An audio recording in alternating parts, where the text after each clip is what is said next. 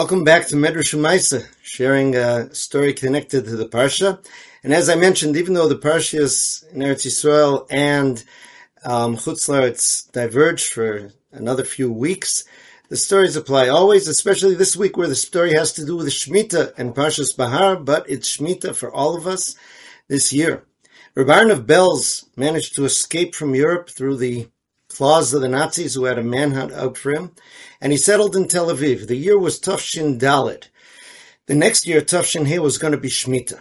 So in Tafshin Daled, the Rebbe became very interested in the garden outside of his house.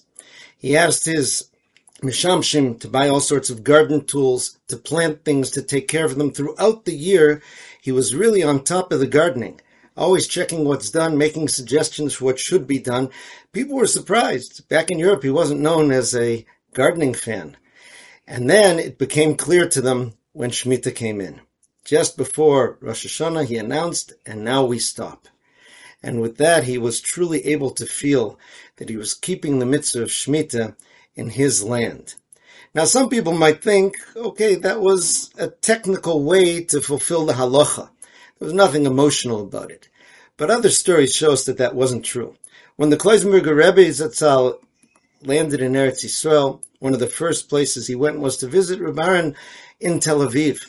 Rebbe put before him some mazonos and some banana liqueur. And Rebbe spoke about how special this banana liqueur was because it was made from bananas of Eretz Yisroel.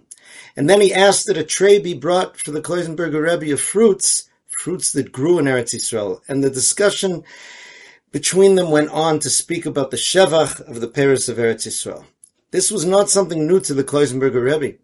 He mentioned that in his father's house, the Rebbe of Rudnik Zatzal, someone had once brought him a very special gift, a bottle of olive oil from Eretz Yisroel. That bottle was kept in a special cabinet with the silver and all the special heirlooms of the house.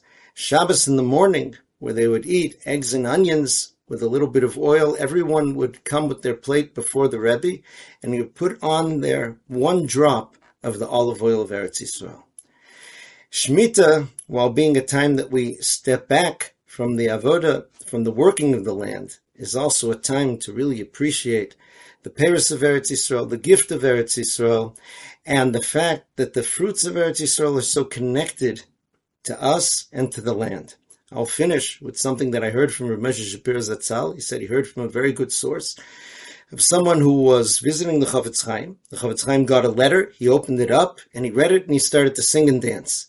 And they asked him what was in the letter. He said, this was a friend of mine who visited Eretz Yisroel, and he wrote to me that he went to the shuk, and he saw, I believe it was 13 types of fruits and vegetables. He says that means that the land is waking up and producing fruits for Am Yisrael. Chazal said, "Ein lecha ketz megula mizeh." There is no more revealed sign of the coming of the end of days than when the land will awaken and give its fruits to Am Yisrael. Now, Baruch Hashem, that's continued, and you can go into the shuk and see all sorts of fruits and vegetables. Shmitta is not just a time of what we don't do.